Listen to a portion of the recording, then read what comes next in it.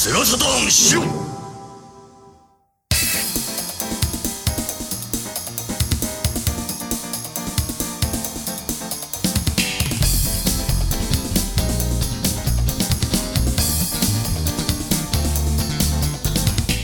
Hey everyone, and welcome to the Shiro Editor's Corner, a completely new and unscripted series of mini-casts. Come join your elder Shiros as we reminisce on our favorite Saturn memories in this new and nostalgia-packed podcast series.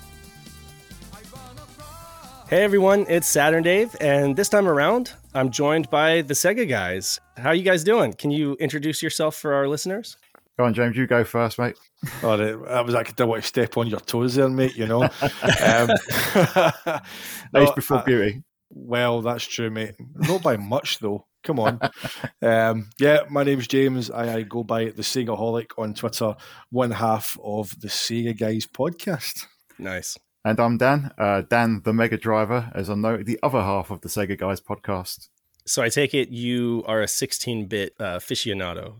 No, my specialty is the Saturn. I love the Saturn more than any other Sega console. If my surname was anything different, it'd probably be Saturn related. But because my surname is Driver, it had to be Mega Driver. So Mega there Driver. we go.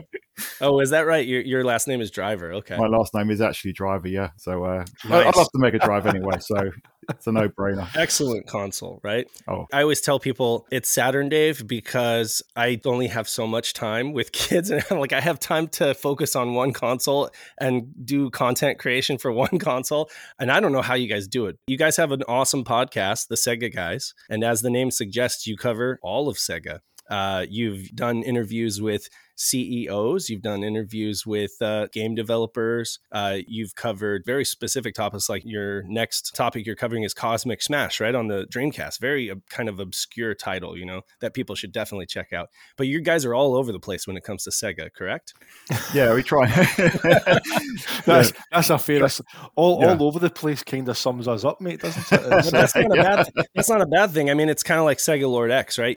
I mean, obviously, he has an affinity for Saturn. I think he gives that console a lot of love, which is why we're such good buddies. But honestly, he's all over the place with Sega. You know, he's Sega Lord X. So, you know, I've really enjoyed quite a few episodes of your podcast, and really, you know, congratulations on what number is it now that you're up to?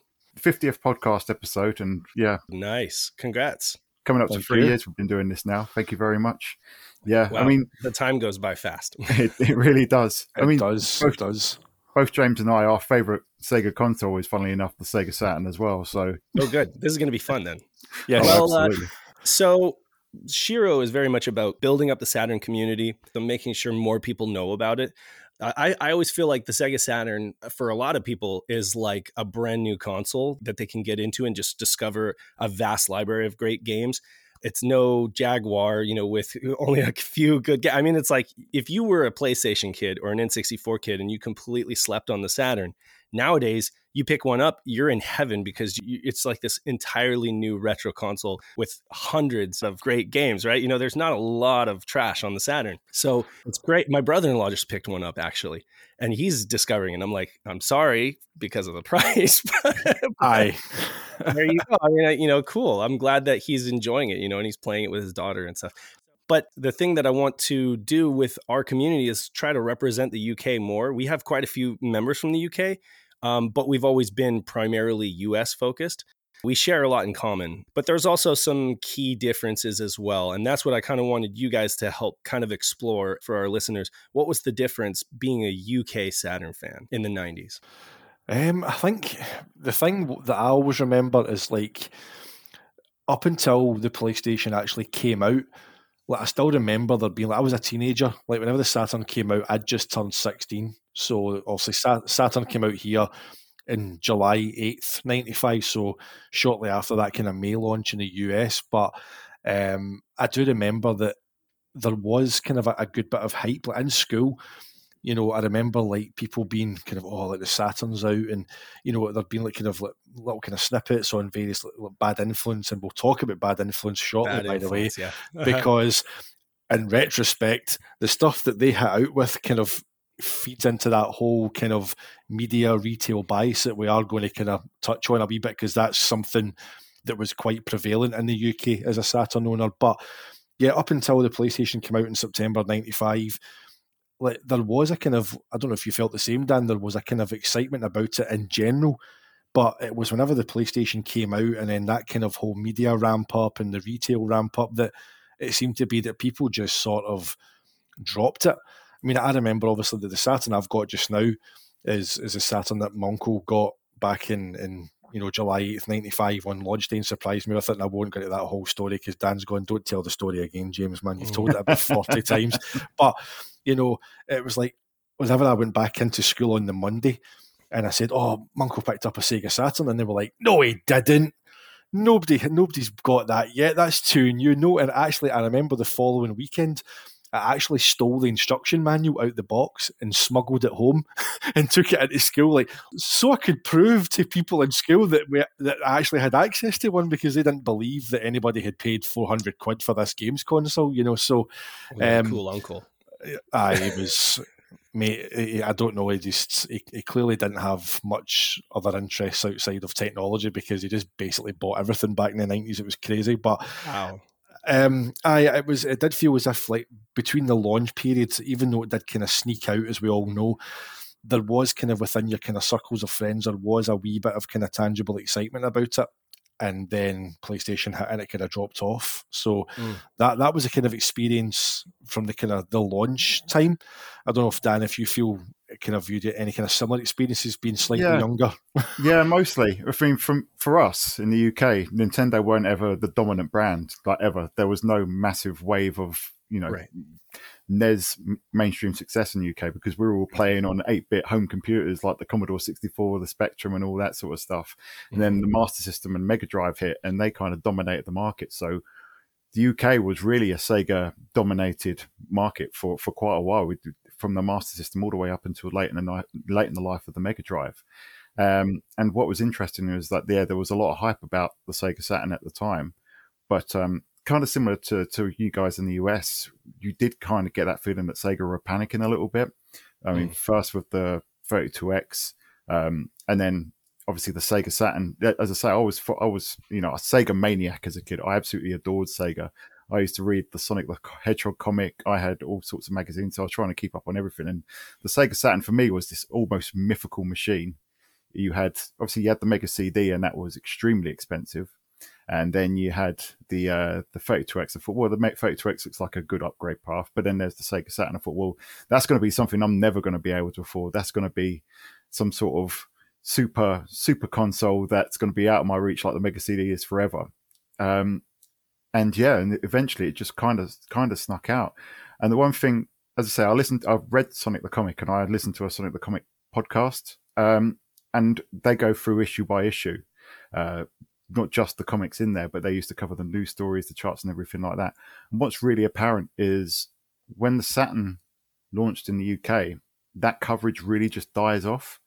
So that's something else that I've noticed in the UK, especially looking back now, is how much Sega really just took their foot off the gas from a marketing perspective, whether they were, pulled too far when they were trying to still promote the Mega Drive 32X and whatever, or whether it was just, I don't know, a lack of belief in the system. I don't know what it was, but you can. I think you're right there. It's a number of things, right? Not any one thing, but it's like the fact that they were spread too thin, the fact that there was a little bit of doubt on it. They weren't like 100% on, this is great. This hardware is great. Because I mean, even Sega themselves, if we're being honest, didn't really go all in on that dream of bringing full 3D arcade greatness that they had pioneered, with like stuff like Virtua Fighter and Daytona and Virtua Racing home to living room, the way that Sony did. They were like, what they just did, that's what we're going to do in the living room. It's going to be amazing. And it's just crazy that they're the ones that pioneered that stuff in the arcade, and then they didn't, they were looking at the wrong targets, right? They were looking at Jaguar and they were looking at 3DO, right? So yeah, you're right. The management itself was like iffy on the console. So there wasn't as much passion behind it. But it is funny, like how you say that the marketing was just terrible. I mean, they had a budget too. Like in America, they had $50 million to spend on advertising. They spent $30 million of it on that Theater of the Eye, Goodby Silverstein Theater of the Eye campaign, and then 20 million on print through the Mednick Group. And I mean, I would say that the print advertising was somewhat more effective. I never even saw Theater of the Eye back in the day. Like, it didn't even hit my radar. So I was like, they've spent $30 million on that. Did you ever see the advert? I mean, I only ever seen this advert once, and we all know the one, with Valkyrie. It's the guy walks into the bit, and hey, that's Valkyrie. Does he design the games? No, he executes them. And that I seen that once on UK TV. You actually saw it back in the day. Once. Wow. So that was McCann Erickson for you guys. That was the firm, and that was called Welcome to the Real World. That's right. Yeah, so I've seen all those things subsequently. I love it. It's so corny. It's so cheesy. But I mean, and I love it. I love it ironically, right? But I mean, never saw any of that stuff back in the day. So that actually brings me to my first question for you guys. How aware were you of the Saturn before it was really out? Like, you talked about hype and being aware of it. Whereas, like, I was not really aware of it at all. So tell me a little bit about that. Were you reading official Sega magazine or on TV? How did you hear about it before it launched? I mean, I know, Dan, obviously you were more Sega focused than I was at that time. I mean, my only kind of Sega console had been a Game Gear at that point. Again, the kind of story that I've told before, that basically I had a Spectrum, like Dan had mentioned. I had this massive collection of games, briefcases. You used to have, in the UK, you used to get briefcases that held audio tapes, and you would fill them with all your games. Oh, yeah. And I sold those, and basically it was a case of, with the money, you can have a Mega Drive. But unfortunately, one of my relatives stepped in and said, no, you need an educational computer that can play games. So I didn't get a Mega Drive. I got an Atari ST. So I was kind of shafted in that kind of regard. So my only kind of awareness of the Saturn up until I kind of was surprised with that one on launch day was like through like your Bad Influences, your Games Masters, any kind of like previews that you had.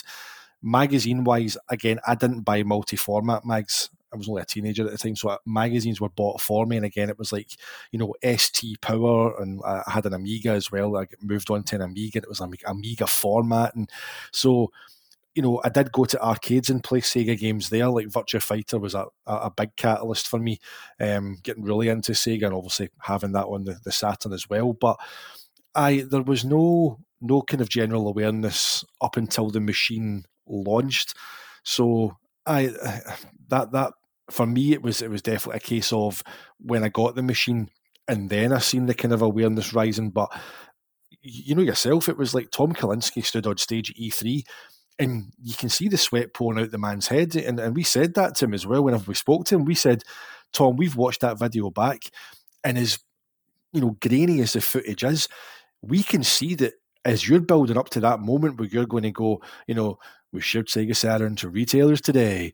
It's out there. And he's not wanting to say that. He's literally sweating at the point that he's not wanting to make that announcement. So, it was just thrown out there. And I don't know if it was perhaps something that maybe were Sega of Japan slightly, not arrogant, but maybe misled, because we know that Saturn did really well in Japan at launch. It was going toe-to-toe with PlayStation up until Final Fantasy VII kind of came out on PlayStation. And I don't know if maybe Sega of Japan were maybe buoyed by that kind of success that Saturn was doing so well. I think was that Sega set aside a certain amount of units for launch, but they kind of held a back stock to kind of see them through to the end of the year, and those also sold out. So did they maybe think, right, okay, it's doing well here, get it out in the West? That they arrogantly maybe thought that the success in Japan would translate to the same kind of anticipation in the West, and they just mismanaged it, the word you used earlier. So in terms of awareness of it, I had no awareness of it until it actually hit, and other than kind of very fleeting kind of mentions in like your Bad Influence, Games Master, things like that. What about you, Dan? I mean, for me, I'll say it now, I was a Sega fanboy back in the day, huge Sega fanboy, had all the Sega magazines, as I said, I collected the comic and stuff. So I was very aware of it from that perspective. And as I said, for me, it seemed like this almost mythical machine that I could never get, like unobtainable almost.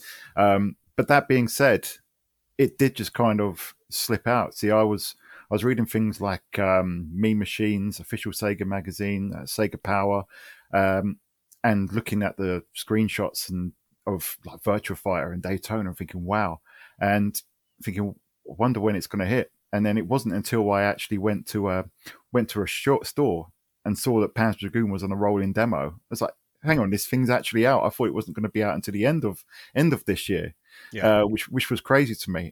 I never actually saw any adverts for it, not on the telly. And I think one thing that is quite, obvious now looking back is when I first saw the Master System or Mega Drive, a lot of the time I had family members, and I'm talking like aunts and uncles who had the consoles, but there was no one kind of in that demographic that had a Saturn. So I think right from the off, you could tell that it didn't get that sort of that mainstream attraction, not like the PlayStation did. But yeah, I was aware of it, but only because I was someone who was kind of, keeping up to date with everything Sega, the best way that you could as a team back in the 90s, just through print media. But there was nothing in terms of, television commercials or anything like that really showed you, like, this amazing machine is out there now. It just kind of appeared one day. That's how it felt anyway. It's funny because I've come to realize over time that there were ads in the United States, but I didn't see them because they were on like Saturday morning cartoons, and they were on like the cartoon time slots that elementary school kids would come home and watch. We were in high school, right? We probably weren't watching those cartoons anymore, right? We were watching like The Simpsons on primetime, or we were watching like more primetime stuff, right? And there were no Saturn ads in primetime, I just found out about like a Knights sweepstakes that was on Fox Kids. And it was something that I posted on Twitter, and people were like, oh yeah, I saw that. It was on the morning cartoons. And I was like, well, there you go. I wasn't watching morning cartoons. I was like a sophomore in high school and thinking about girls and thinking about, technology, stuff like that, driving a car, that. So it's like, it didn't hit because we were basically like the target market for this thing, but we weren't hearing about it when it comes to advertising. Whereas Sony was like very smart. They knew as well that we were the target market. They were going to go for a little bit more mature audience, and they were going to go for a grassroots campaign where they put the machines in clubs and they put the machines in the mall and, let people try it. They'll be converted when they actually play it. And I mean, you can't fault them for that. They did an amazing job marketing that machine, Oh, they did. I mean, I was showing James the other day a Nights into Dreams advert that I'd seen once on TV. And the ad is absolutely atrocious. It's like... which one is it? Does it make sense? God, how to explain it? It talks about doing tricks and stuff to rack up a high score, which if you're going to, that niche hardcore gamer audience, fantastic. But if you're trying to get the mass market, it made no. And then in the meanwhile, I think Sony, I remember very early on, Sony had some advert with people doing tests on chimps and stuff, which was, it was funny and edgy. I remember that one. Yeah. The chimpanzee sitting there playing the game. Yeah. We saw them multiple times and remember them, right? So Sony had that sewed up, but Sega were just fumbling, which is so frustrating because I know you're very Saturn focused, but I don't know if you've ever seen any of the old Pirate TV ads in the UK. Yeah. Familiar with them subsequently. Yeah. Yeah. So those ads were huge in the UK. There was even a comic strip about them, and that campaign was so successful in that period. And it's just crazy to think that, in just a couple of years, those ads were 93? I think even 94, you had the Sonic and Knuckles ad, which did really well. And then in the space of a year or two, it's just taken a nosedive, and it's like so good that Sega don't know how to market it anymore. It's crazy. Oh, I mean, they garnered the majority of the market in the 16-bit era in the US. I mean, the US is huge, right?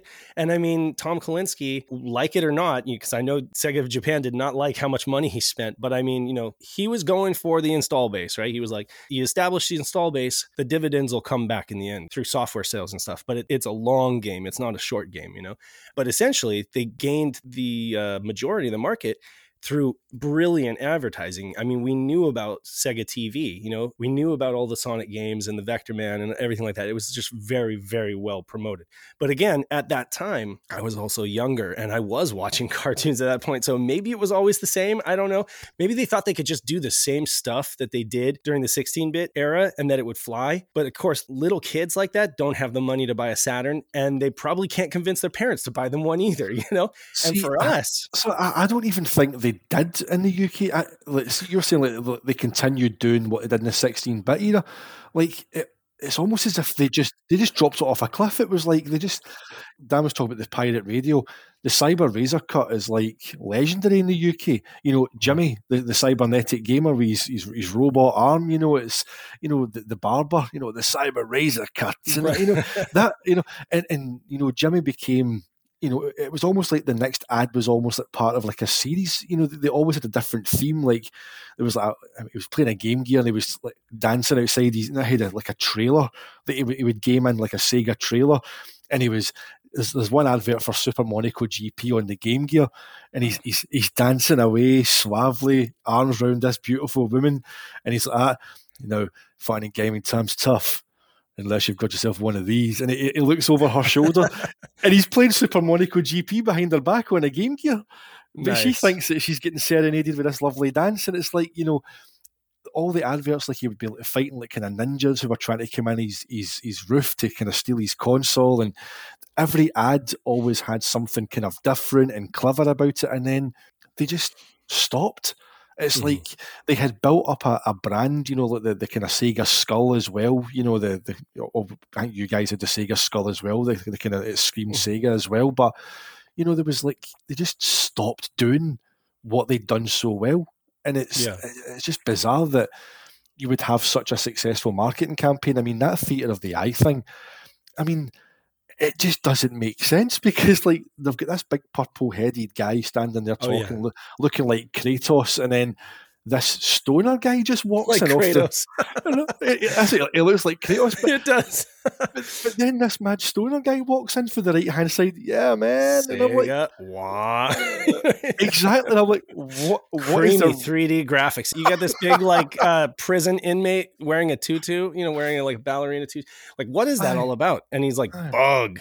You know, so that was $30 million. I always say to Peter, like, imagine if they took that $30 million and they just bought Saturns. They just used it on stock and rented kiosks in the mall, you know, and put Saturns all around for like kids to play for free.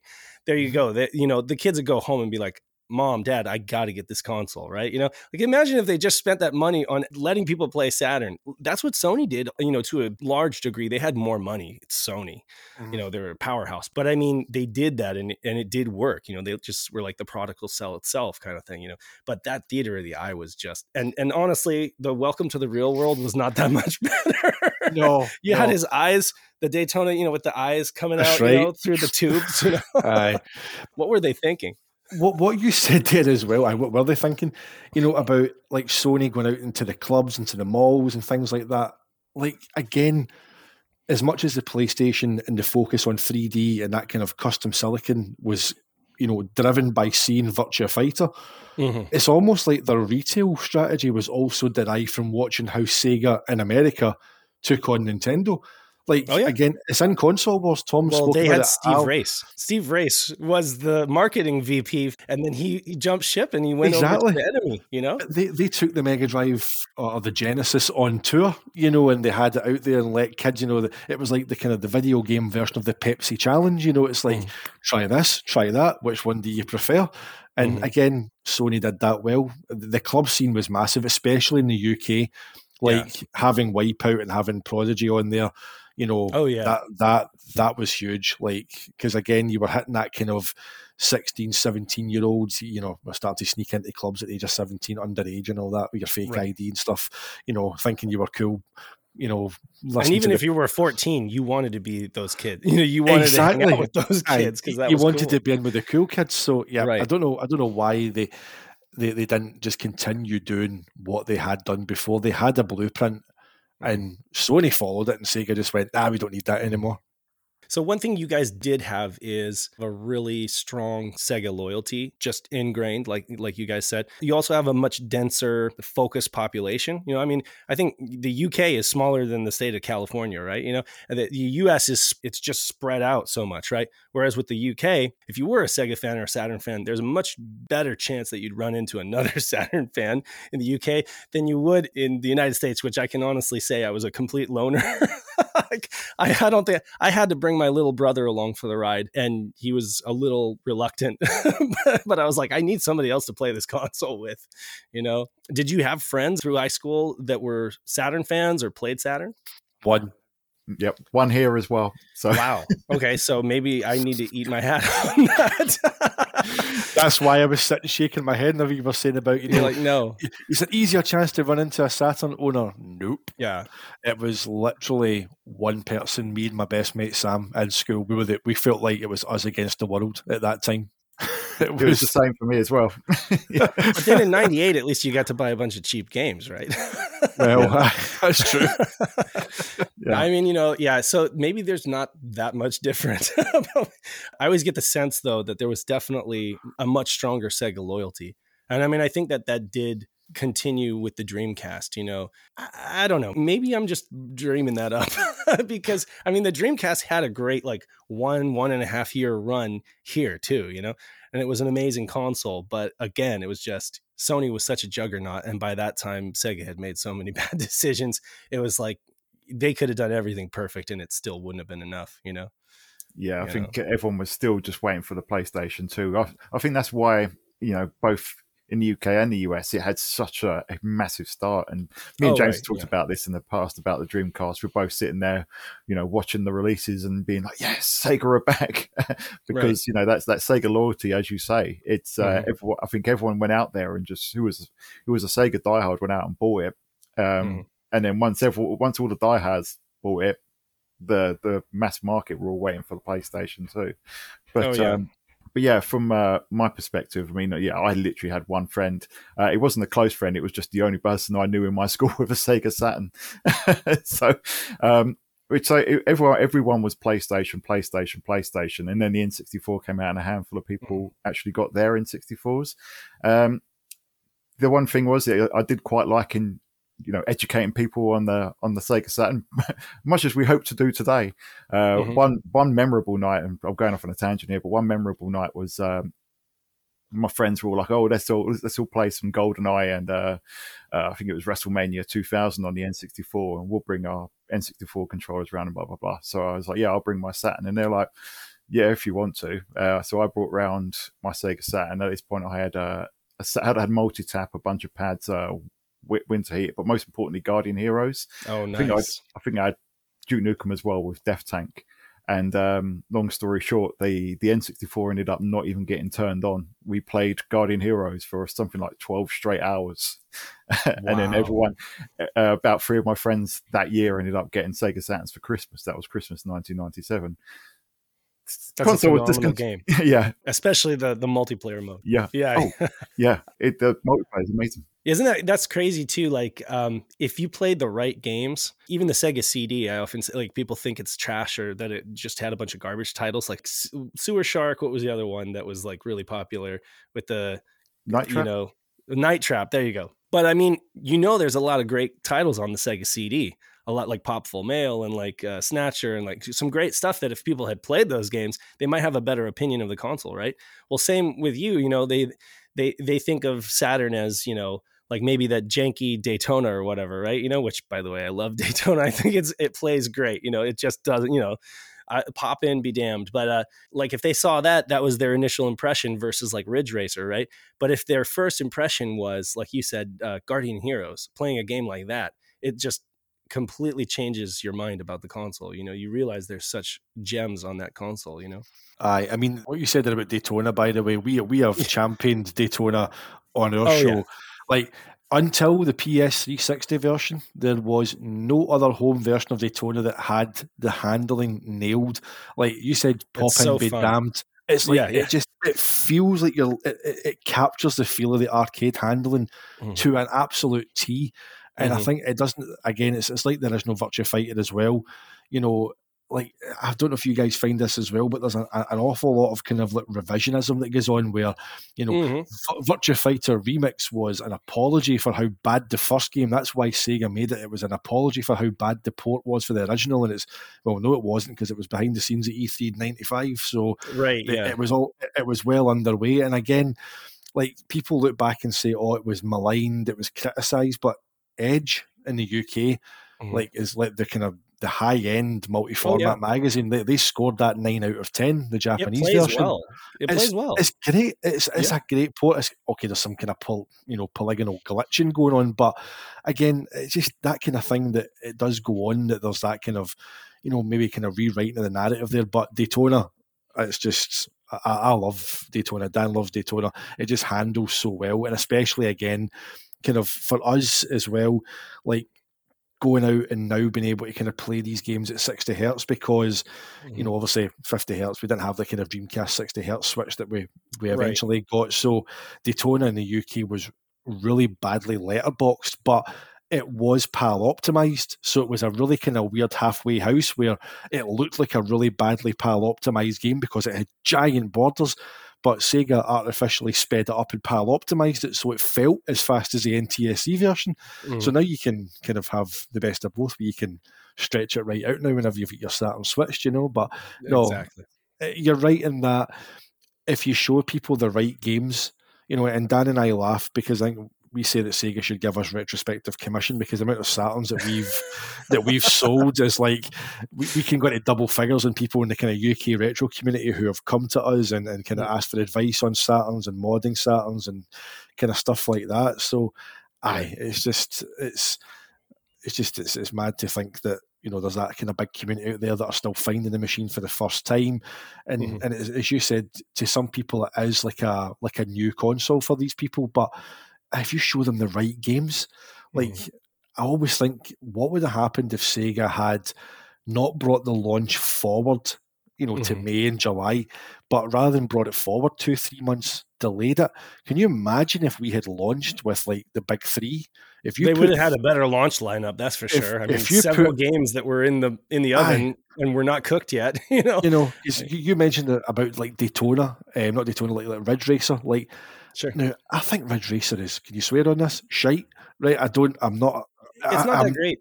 No, people can burn me alive. I don't care, but it's not as fun nowadays as Daytona USA. Like Daytona USA is an off the rails roller coaster ride. It's not Sega Rally. Like Sega Rally is like pinpoint precision, just shaving seconds off your time and that feeling of like perfect control. Daytona USA, you're supposed to feel a little bit out of control. Like you're just careening down the course. You're going to almost crash into a wall, but somehow you pull off the drift, and that music is, you'll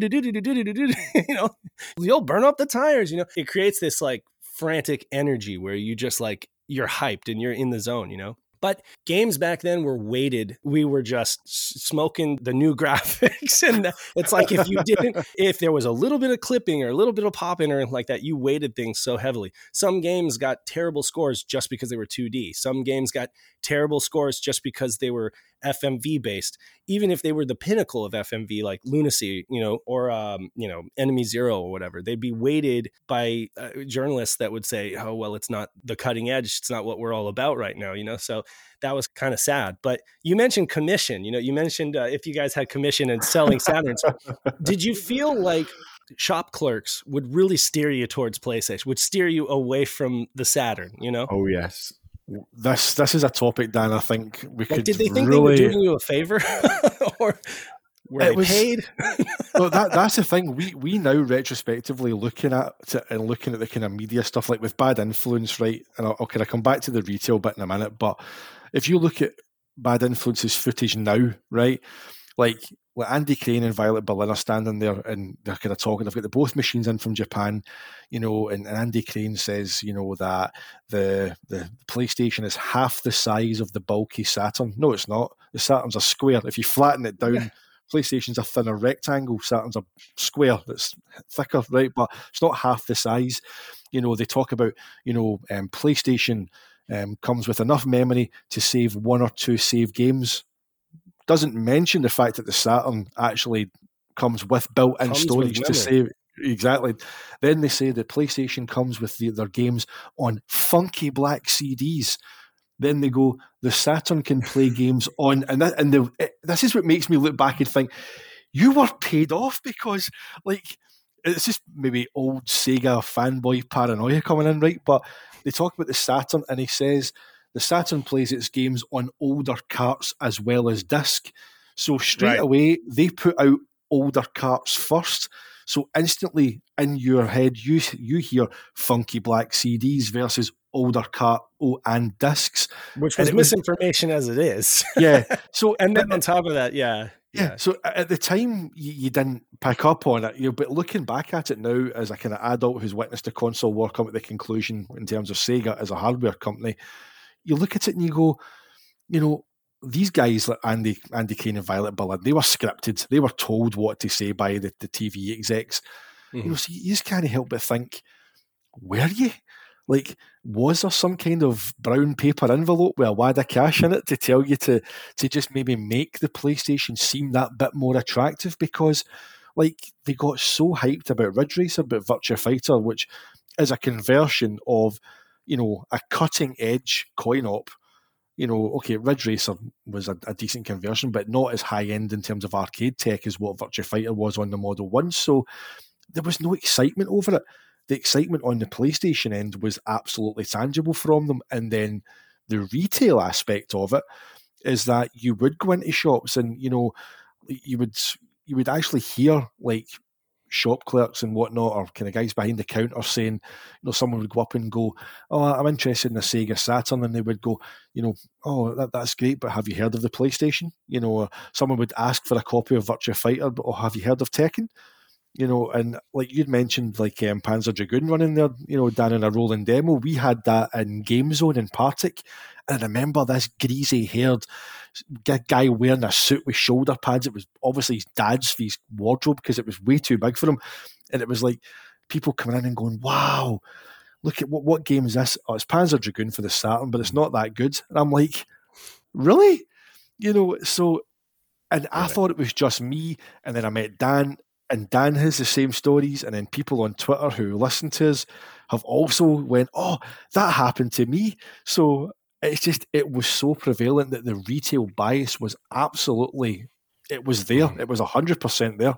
Mm-hmm. Yeah, I mean, it happened to me. It happened to me when I went to buy my Sega Saturn. I mean, I posted recently actually about, I saved up my paper round money. It was first to get a 32X, and then when I saw the writing was on the wall for that, it was like, okay, well, I'll get a Saturn. And thankfully, as I saved the money, the price in the UK went down. So, my target became a Sega Saturn, and that's all. It was always going to be a Sega console. I did play a PlayStation on a demo pod in a Sony store in the UK, and I remember thinking that the controller was horrendous. I was like, well, absolutely no way am I going to touch that thing. It's Sega all the way. So my birthday comes around, I get my birthday money, I go to Comic, which is a retail electrical store, I think it's still going here in the UK. I go there with my mum and my dad and my brother and sister. We all go in there, and I've got my cash to go and buy my console, and I'm so excited for it. And we asked the guy, we want this Sega Saturn 3-game bundle. He's like, "Are you sure you want a Sega Saturn though? Don't you want a PlayStation?" "No, I want a Sega Saturn." "But have you seen Crash Bandicoot?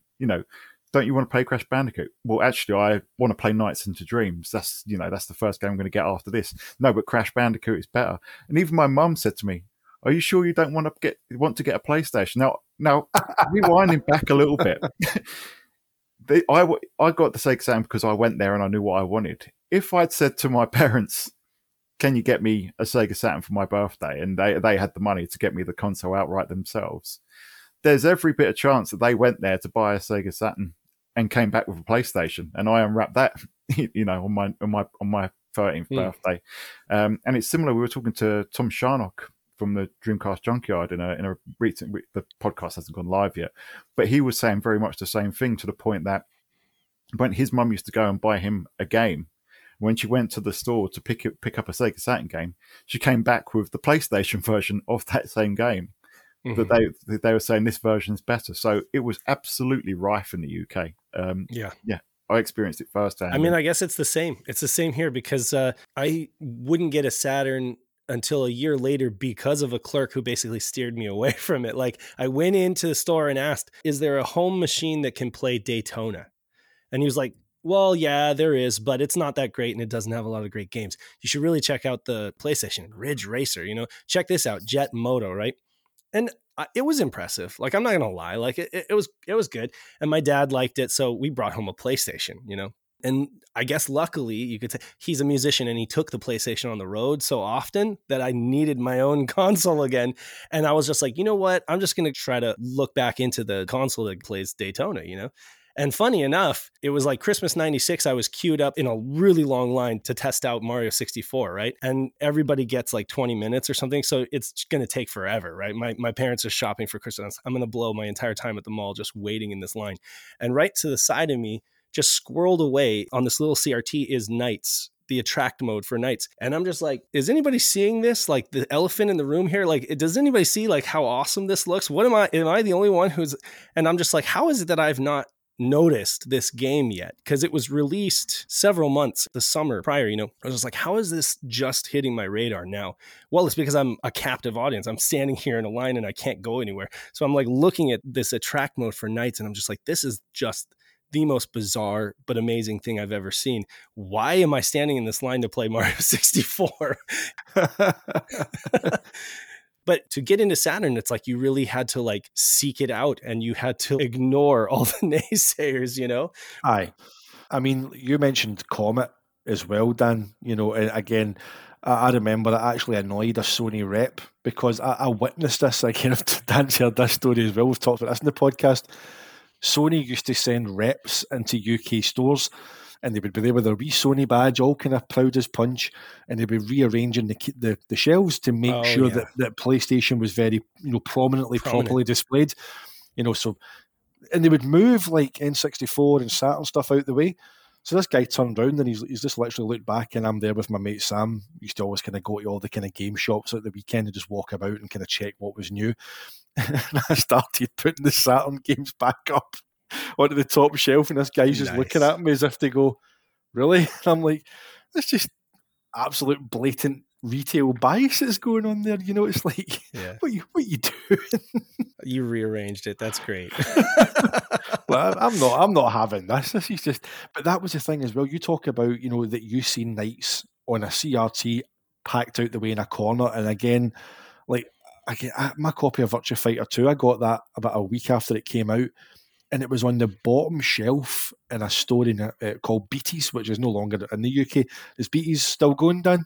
I don't think so. I've not seen one for a while. No, but basically it was like a kind of hybrid toy computer shop. They did like model railways, like Citadel miniature, kind of like Warhammer style stuff and all that, toys and video games. But their Saturn stuff, this was a brand new release, one of the biggest arcade machines, a Model 2 port, and it was on the bottom shelf like some bargain bin game.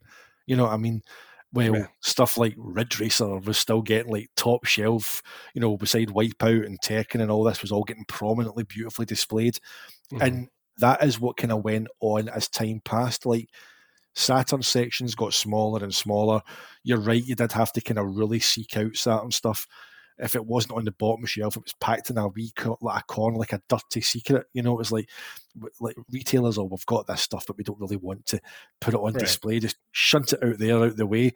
So, you're right. You did really, if you were looking for kind of new Saturn content, you really did have to go searching for it. I used to think that it was a conspiracy or something. Now I'm just thinking in hindsight that if they sell a Saturn, they're probably thinking, well, we're not going to sell that much software. I mean, honestly, if they sell a bunch of PlayStations, they know that the support is there and they know that they're looking at their list of games that are coming, and they're like, well, we're going to be able to make a bunch of money in commissions on games and stuff like that. Because as we all said, we were like the one person that bought a Saturn, right? And they probably knew that. So, I mean, I used to think that they got paid off.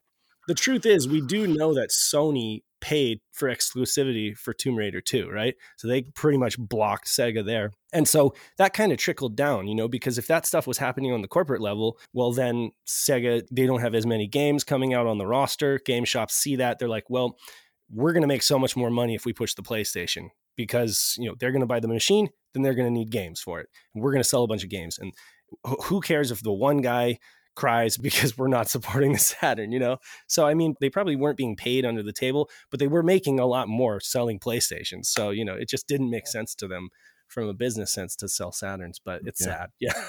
I think you can't discount the fact that Sony were already a retail juggernaut, Oh yeah, absolutely. Hi-Fi systems, Walkmans, TVs, the lot. You might not have been, brown envelopes under the table, but it may have been, if you sell this many PlayStations, then we'll reduce your cost to buy these TVs, or we'll give you this much extra stock, or anything like that. I mean, Sega were literally just Sega and the Saturn, and maybe a dwindling Mega Drive or Genesis library. But Sony, if you're a retailer like, you know, Comet or any of the electrical retailers that we went to, they already had all the relationships. Absolutely. They already had the relationships with retailers. You're right. And they had priority because they could leverage the fact that we're giving you dibs on all this other stuff too. You're right. Absolutely. They had more power to kind of push their weight around for sure. And everyone underestimated Sony, didn't they? Even the media, you'd say, oh, well, Sony is going to have this new, and it's called the PlayStation, which honestly I thought was a really stupid name for a console at the time. Yeah, because that's what you do on it, right? You play. But I mean, everyone underestimated them, thinking, oh, well, they're an electronics manufacturer. What business do they have coming into the games market? But man, did they show us. They showed everybody. I blame Philips. If Philips hadn't messed up with the CDI, then we might have taken Sony seriously.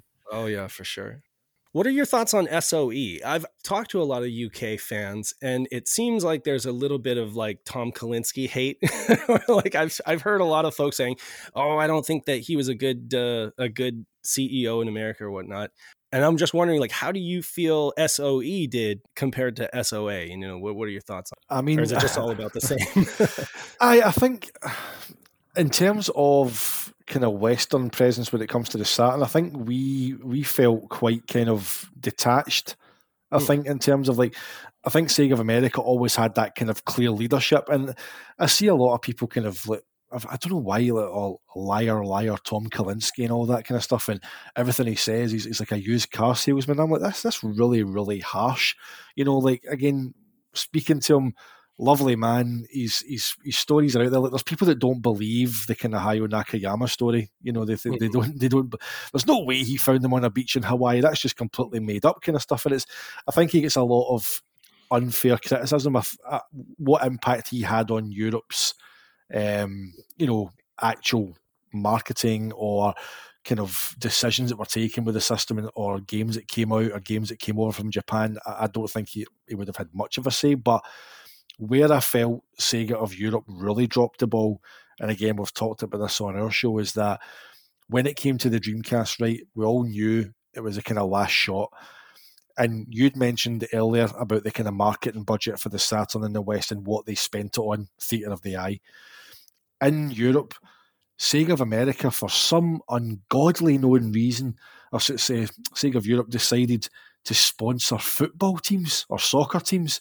And oh, wow. So, like, Arsenal had Dreamcast on their shirts, St Etienne, Sampdoria, and Deportivo La Coruña was the one in Spain. And you're thinking, how much money did you spend? Because, like, the big one was Arsenal, right, who at the time were kind of one of the major teams. Sorry, Dan, kind of like Spurs fan. So, okay. Hate them, but there we go. So it's, and the Premier League, as we know, is a big money magnet. So to sponsor a Premier League team costs a lot of money. So then there was the ads, there was the barber, which, again, tried to play on the multiplayer aspect. You had the office workers at opposite ends of the glass staircase, which was meant to be an advert for Sonic Adventure, where they race each other downstairs and get to the revolving door. And they didn't show enough gameplay. Now, this was a system that at the time blew everybody away in terms of visuals, as much as Sony, tried to position the Dreamcast as a kind of a stepping stone product until PlayStation 2. Peter Moore said that to us when we spoke to him as well, is that, Sony did a very good job of that, of pushing the Dreamcast as a kind of a transitional product before. You can buy your Dreamcast, but we all know you're going to buy a PlayStation 2. So Sega Europe didn't really do a great job. I think they tried to be Sony and tried to do lifestyle things. So Sony did clubs. We'll do football, or soccer. We'll sponsor soccer teams. But right, why didn't you just spend all that money on witty, clever, gameplay-filled ads? Like, I remember going to the cinema, and it was the episode 1, The Phantom Menace was on, and I'm sure it was that, and the Barber advert played. And, Dreamcast, up to 6 billion players. And it's like, what's a Dreamcast, mate? There's no gameplay. Like, it's just a guy racing another guy cutting somebody's hair. It's like, it didn't make any sense. It's like, so they had all that money, and again, they just flushed it down the toilet. No wonder Sega were close to going under the way that they wasted money, especially on marketing. They just did not, apart from that one period with the Pirate TV and the Cyber Razor Cut stuff in the UK, which was nailed down, totally successful, they just dropped the ball with it. Imagine if they took all that money and just used it to put a DVD drive in the Well, there you go, mate. That's I mean, like I was selling Dreamcasts at that time and just begging people. I was like, can't you look at all these great games, wall of games. And then over here you had Fantavision on the PS1, but they were like, but I can play The Matrix on it. I can put my DVD in there, and I'm just like, seriously? That's what you get, Fantavision and The Matrix DVD. It was crazy though, seriously. I think the Dreamcast was pretty much a perfect console, and that was the one thing, DVD drive. Forget the mill CD, forget the GD-ROM.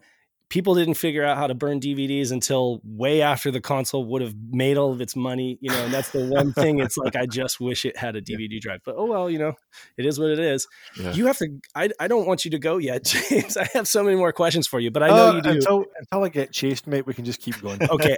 So why don't we talk about some of the things that you guys had that we didn't have, and vice versa? Because actually we're kind of jealous of you guys for, like, you got Deep Fear, you got KO2, you got some cool games that we didn't get.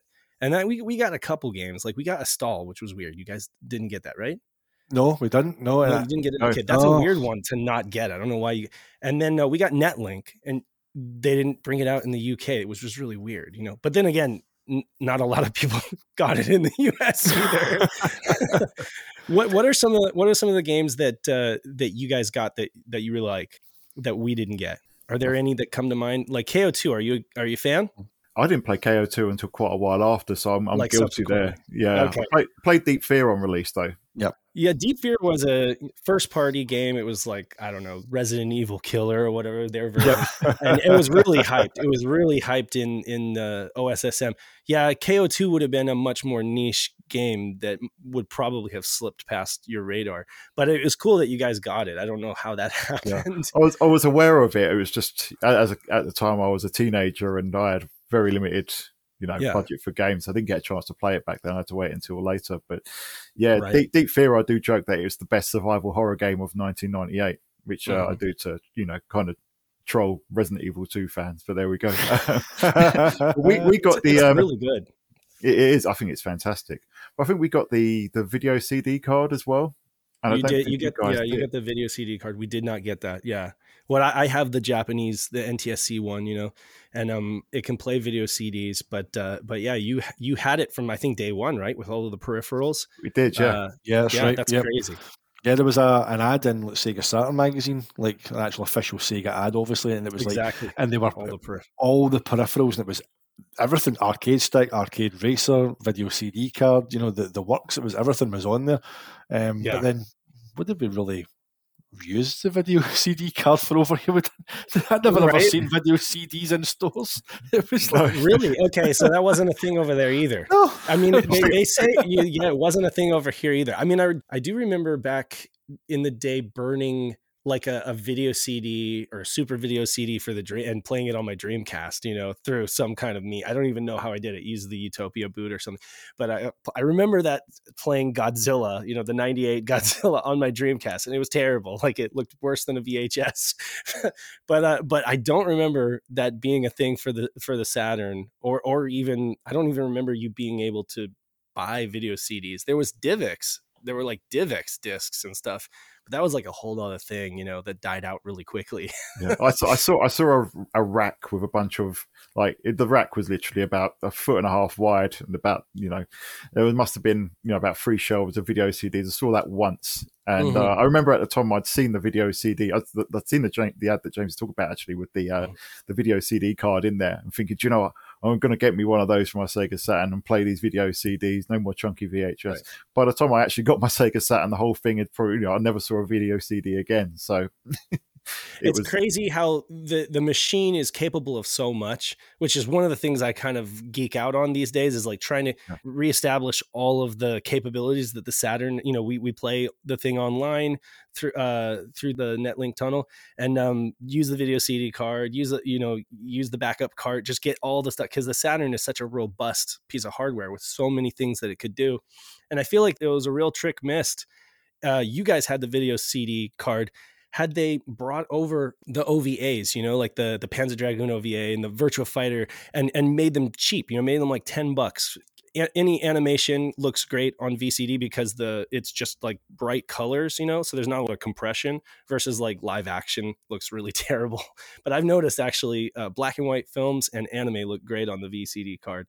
I feel like if they had done that, it would have helped kind of bolster that, rather than just being like, well, here's a thing, but good luck using it, Aye, that's it. I mean, you think as well about whenever, like, if you registered your Saturn at launch, obviously you got like the kind of very fancy freebie of Virtua Fighter Remix and that kind of nice big cardboard box with a double dual CD inside, and they put the CG portrait disc as disc 2 as a bundle.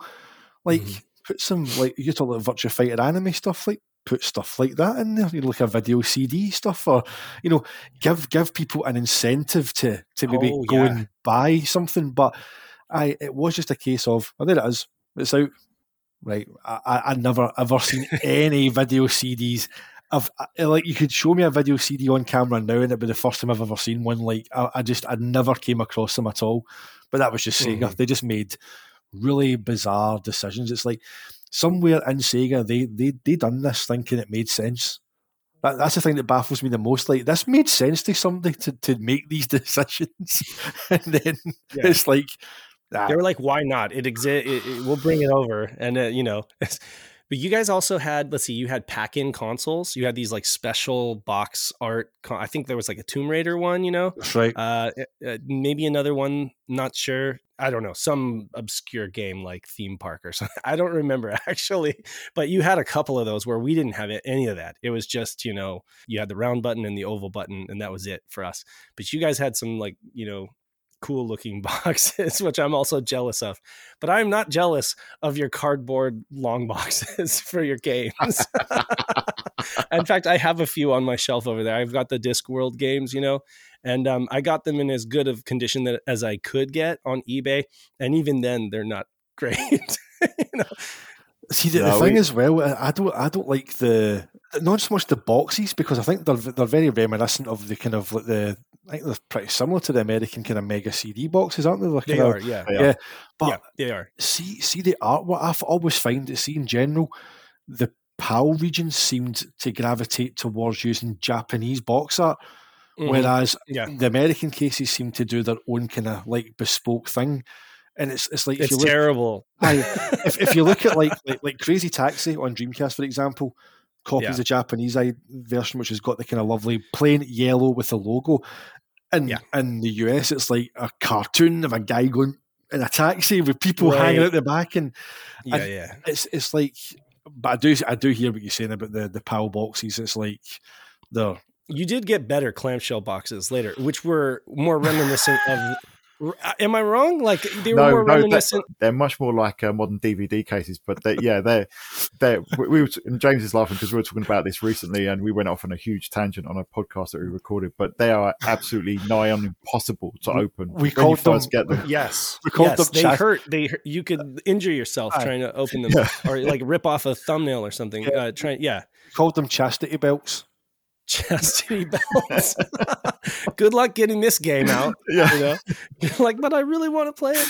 That's funny. Oh my god, that's funny. I actually do think I have one of those. But arguably they were more durable and they did hold up over time.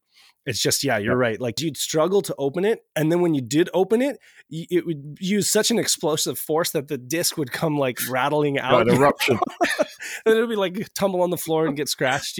So that's funny. I mean, of course, I can't really say anything because with the US boxes, the problem is that those hinges shatter off fairly easily, is what you really have to take good care of your stuff, and I mean, I guess if you were that kind of like curator collectionist, and you kept good care of your stuff, sure, they were fine. But if you were a kid playing these games, you'd wrestle the thing open a couple times and you'd snap one of those little plastic hinges, So yeah, it's when I was going back and recollecting games, I had to be very careful to like pay extra to get the ones that were in good condition, and then of course, subsequently they released replacement cases and I was like, darn it. But yeah. No, it's yeah, I've got a couple of US boxes actually. I do quite like them. We also had these gigantic. I don't know if you guys got them. These gigantic Electronic Arts style cases. They were clamshell ones, but they were enormous. They were like about an inch and a half, 2 inches thick. They were ridiculous. We didn't have anything like that I can think of. The only thing that would be non-standard would be like the working design stuff. Working designs. When they would release a game, they would release it on incredibly glossy paper, so glossy it was like a mirror finish, And I mean, the manual would be just really thick and heavy. I don't think you guys had working designs releases, right? You would have your own, like for example, what is it, Shining Wisdom? You'd have your own translation of the game, which I think was first party, right? First party SOE, and then we would only get it from working design. So there are differences there, but yeah, no, all of our cases are pretty much the same. It's just that for Virtua Fighter 2 and for Sega Rally, for some reason, they went ahead and made them silver. Like a greatest hits, but it didn't say greatest hits. And it was done before they even were sold. So either they made them that way to stand out on the shelves because they knew they would be special titles, or they had some kind of predictable data based on their sales in Japan and they knew that they were going to sell over 1 million, or I don't know. But yeah, subsequently they both sold over 1 million. So they're one of the few games that did that. So, you guys did have magazines though. And if you were like me, that lone Saturn fan in the United States, I was like importing OSSM through Barnes & Noble. I was like walking to Barnes & Noble to read the mag off the shelf. And it was expensive too. It was like $10 an issue. Can you guys talk about that? Saturn Power and OSSM, there was like a rivalry. Oh yeah, well, I loved them both. Yeah, I think there was a little bit of a rivalry in there, but yeah, official Sega Saturn magazine was just absolutely legendary. Obviously edited by now Digital Foundry lead, right, Richard Ledbetter. And you could just tell from the way that he wrote and the way that everyone in the magazine wrote that they absolutely adored and believed in the Sega Saturn. And I'd pick up every single issue. It's crazy that you imported it, but it just shows how good that magazine was. But it was, I mean, in my opinion, it's the best game magazine ever made. I love the British, what is it, A4? Is it A3 or A4? Huge magazine, just like, it's almost like a vinyl record. There's so much more real estate for artwork and stuff, and they would just plaster the magazine with artwork that they got directly from Sega, and you're right. Sam Hickman, Lee Nutter, Richard Ledbetter, all those guys and girls would do an amazing job writing that magazine and just and being honest with the reviews and stuff. And in a lot of cases, they towards the end, they knew that the writing was on the wall and they started covering more of like the import scene and stuff, which was really cool that they did that. I wouldn't have known about games like Radiant Silvergun if it wasn't for them, They used to kind of, especially like Rich, he would be really big on like towards the end, like literally not caring that the fact they were an official magazine, but like advocating that you literally go and like open up your Sega Saturn and chip it to play import games. Modding, exactly. It's oh my God. Yeah, we're not getting X-Men versus Street Fighter, Dead or Alive, or Radiant Silvergun here. So basically, go and chip your Saturn so that you can import them. It's like, yes, they just and that's how they eked out a little bit more life. But again, like that's one thing, So Bernie Stoller did have that statement, "Saturn's not our future." It was in a Electronic Gaming Monthly interview, I believe, and that probably pissed off UK fans because they're like, "Well, that's a big deal," I mean, that kind of like going to send ripples across the world, and it's going to be bad news for everybody especially if you're a Saturn fan. But I mean, and I never did read Saturn Power. I don't know. I got the impression just from reading OSSM that it was a crappy mag or something like that. It was a great little mag. I mean, Saturn Power actually goes a lot further back to Sega Power, which had been around for several years before. and that was back. Yes, Sega powered by the same. Well, Sega powered, yeah. By Dean Mortlock, who was the editor at Saturn Power. And so really, it was just competition. It was just healthy competition, right? They were like, they had to talk trash about their competition, right? Yeah, but I bought it up. We did not get Sega Power over here for whatever reason. Barnes and Noble, I guess OSSM, because it was the official mag, they were willing to import it, and so I got it. But it was a combination of amazement and sadness when I saw that Dreamcast issue. It was like, I think it was Dural on the cover, shiny chrome Dural. And it was talking about the next system. And I was just like, what? I only just feel like I only just discovered the Saturn and I'm just getting into it. And they're closing down the shop and they're like retooling for this next console that won't come out for another year. And man, that was a sad day for me reading that magazine. I mean, what still to this day is amazing is that, Rich somehow managed to get over with Sega to get the first disc of Panzer Dragoon Saga on the cover. Yes. And again, Panzer Dragoon Saga, a game which again has fallen victim to the whole, retro collecting kind of era that we're in just now, where it's become something of a trading card for people rather than a game.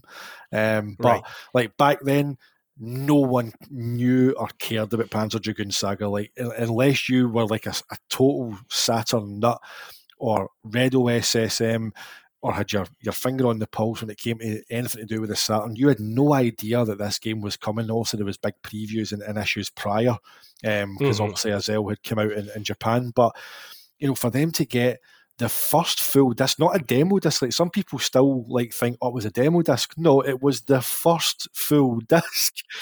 You could play the first disc off of Sega Saturn magazine, save your game, go out and buy the retail copy and keep going.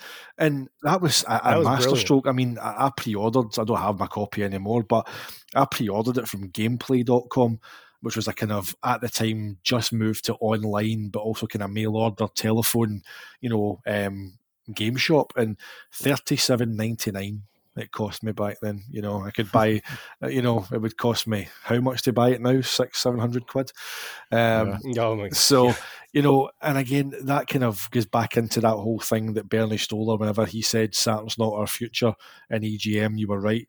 And, he brought that kind of whole 5-point plan in where only certain quality of titles would be released on the Saturn. So, like Panzer Dragoon Saga formed part of that kind of last wave, along with like House of the Dead, Burning Rangers, Shining Force 3.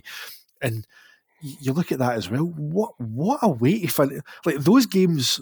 Okay, House of the Dead was a rushed kind of port, by Tantalus, who'd done Manx TT. Big name, though. It was a big name. That those titles would grace any system at that time, and they came out like with a whimper. So, it's mental. Very few copies. I mean, you say about going in and carrying on your Panzer Dragoon save from disc 2. I mean, obviously my story's infamous by now. Smashing my Panzer Dragoon Saga disc 2 and writing into Sega Saturn magazine and Lee Nutter telling me to chin the kid and try and get a copy of the game. But yeah, I don't know if you've seen my Panzer Dragoon Saga disc 2. Have you, Dave? I have not. It's literally shattered. It's shattered. Yeah. Release day. I was coming home with it on my bike. As I was like literally round the corner, 30 seconds from my door, a kid kicked a football at my bike. I smashed into a fence.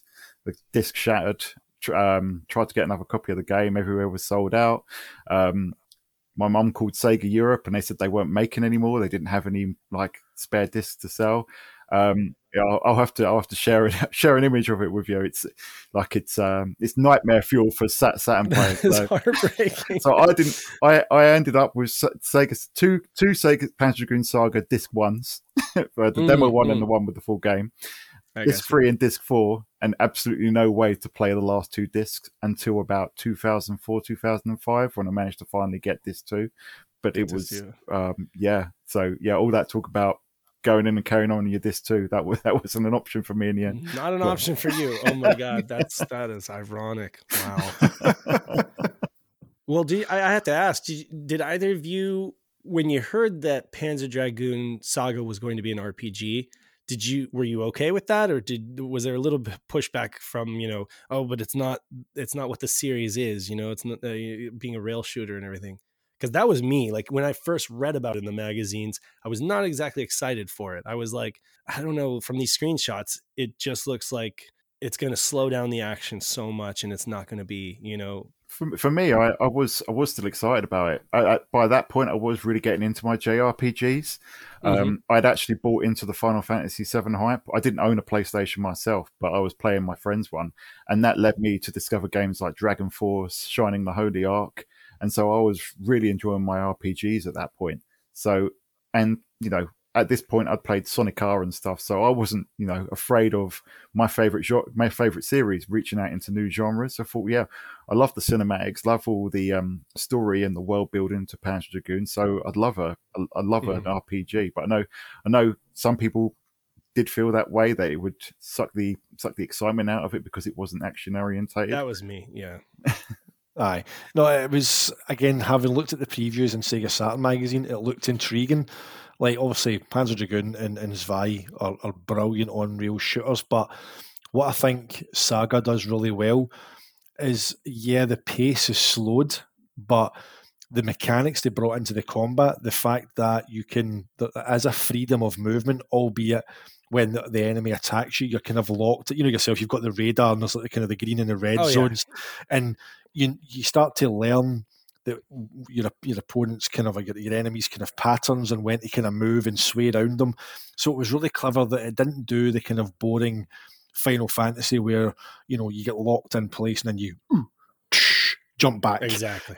That they still managed to make it an RPG, but they did very cleverly capture that kind of freedom of movement element that existed still in the kind of shooting part of it. And in the mechanics, like, the dragon morphing, you could, switch up the skill set and things like that. And the appearance of the dragon changed depending on the skill set you chose. Oh, yeah. It was such a clever game. It hasn't been duplicated since. No. And that's the thing is, I was not that imaginative back then. I could not half the time see how these games were going to be realized. Burning Rangers, I thought was a terrible idea. I was just like, firefighting in space. And then when I played it, I was just like, this is brilliant. Like, how is it that Sonic Team is able to like just make these completely like bizarre concept, high concept games, but they're just brilliant. Panzer Dragoon Saga, I stood corrected when I played it. I was like, this is amazing. Like, this is fantastic. You're right. It's like this dynamic, fluid motion. You're constantly jockeying for position, constantly trying to make sure that you're not leaving yourself open to a barrage of enemy fire. And it's great how you kind of zip around and get a few shots off and then go back around to like a protective position. I've always thought that like another game should come along and use that mechanic, like Mad Max Fury Road, that movie where they're all like riding through the desert, imagine in cars or something like that. If you use the same mechanic to kind of like jockey around and fire shots and stuff like that, you could use that mechanic, but they haven't, and it's such a phenomenal thing. I'm hoping that one day it gets remade because more people need to play it and understand like how brilliant it was. But yeah, back then as a, I don't know, 17-year-old or whatever, I did not have the imagination to to be like, this is going to be brilliant. I was just like, no, they need to keep doing what they've done, which has been great. But I'm glad that I was wrong and that it was great. You did mention N64, which I think that launched at like 250 pounds and then I think dropped really quickly after, right? Yeah. Even it had a hard time competing with the PlayStation by that time, right? Yeah, that's right. I remember because I actually had a friend and his older brother had actually imported the console from Japan and he, we'd all play it and, at the time, 96, we were all blown away and people were like, oh, I can't wait for this to be available in the UK. And then it launched at £250 and everyone held off like straight away. Yeah. A few people did buy it, but then, very quickly the price went way down. And PlayStation was still just a marketing juggernaut at that point. And then I think it was like, you could see it with Sega as well. Sega had reduced the price of the Saturn and PlayStation would respond in kind. And I think at that point, Sega and Sony have been going head to head to the point where you could get, I think I bought my Saturn was about £250 for the 3 games included. I think by the time the N64 rolled around, you could probably knock £100 off that. And it was the same for the PlayStation. For the N64 to launch as much as it did, straight away no one was biting. Yeah. And how did you feel about those ports, those late ports that we would get, like Wipeout, where we come to the you guys were lucky. That's another one you got 2097, and it's a great game, plays great. I would argue that it feels better with the Saturn pad than it does, like you said, with the PlayStation pad. Yes, 100%. The PlayStation one maybe looks a little better, I don't know, maybe the frame rate is better, but you got to play it with the PlayStation D-pad, which sucks. I mean, there's nothing like the Saturn pad, right? Yeah, well, it supports the Saturn analog port. That's right. Yeah. It's got the analog port as well, the analog stick. Oh, yeah. You could use the 3D control pad, right? Yep. And then Resident Evil, of course, we would get that late. I don't know. Did you guys look forward to Resident Evil on the Saturn? Yeah. Again, it was one I played on PlayStation at the time, and James is shaking his head. He's not a fan of survival horror, but I loved it on PlayStation, and playing it on Sega Saturn is actually still my favorite way to play. Even the remake, I prefer this. Yeah, it's funny, James. Peter, my co-host for the Editor's Corner, he didn't play Resident Evil on Saturn until a few years ago, and wrote it was like, I just played Resident Evil for the first time on any console. It was on the Saturn as a 40-year-old, and he loved it, But it's funny, back in the day, he was like Tomb Raider fan, didn't really like the survival horror thing. No, I'm a bona fide shitebag when it comes to like zombies and stuff. Honestly, like I watched the first season of Walking Dead grudgingly, and literally I just and then started season 2 again grudgingly, and I had to give up halfway through. I can't do the whole. I'm not a horror person. It's like same for Deep Fear then. I've played it, but again, it's anything with any suspense horror kind of stuff. Like my wife started watching Lockwood & Co on Netflix last night, right? And I was like, this is quite kind of, what's this you're watching? It's like, James, it's a 12. I'm like, shit. Enemy Zero was that way for me. Like, I got that game and played it in the dark with my brother, and like, you're running away from an enemy you can't see, and getting killed, Yeah. So, I mean, that was the one that just completely scared the crap out of me. But yeah, no, I know we're running up on time. So, I just want to thank both of you guys for joining me and for being able to kind of like paint a picture of what it was like in the UK being a Saturn fan. Honestly, it doesn't sound like it was that much different. So we have a lot in common. It was lonely.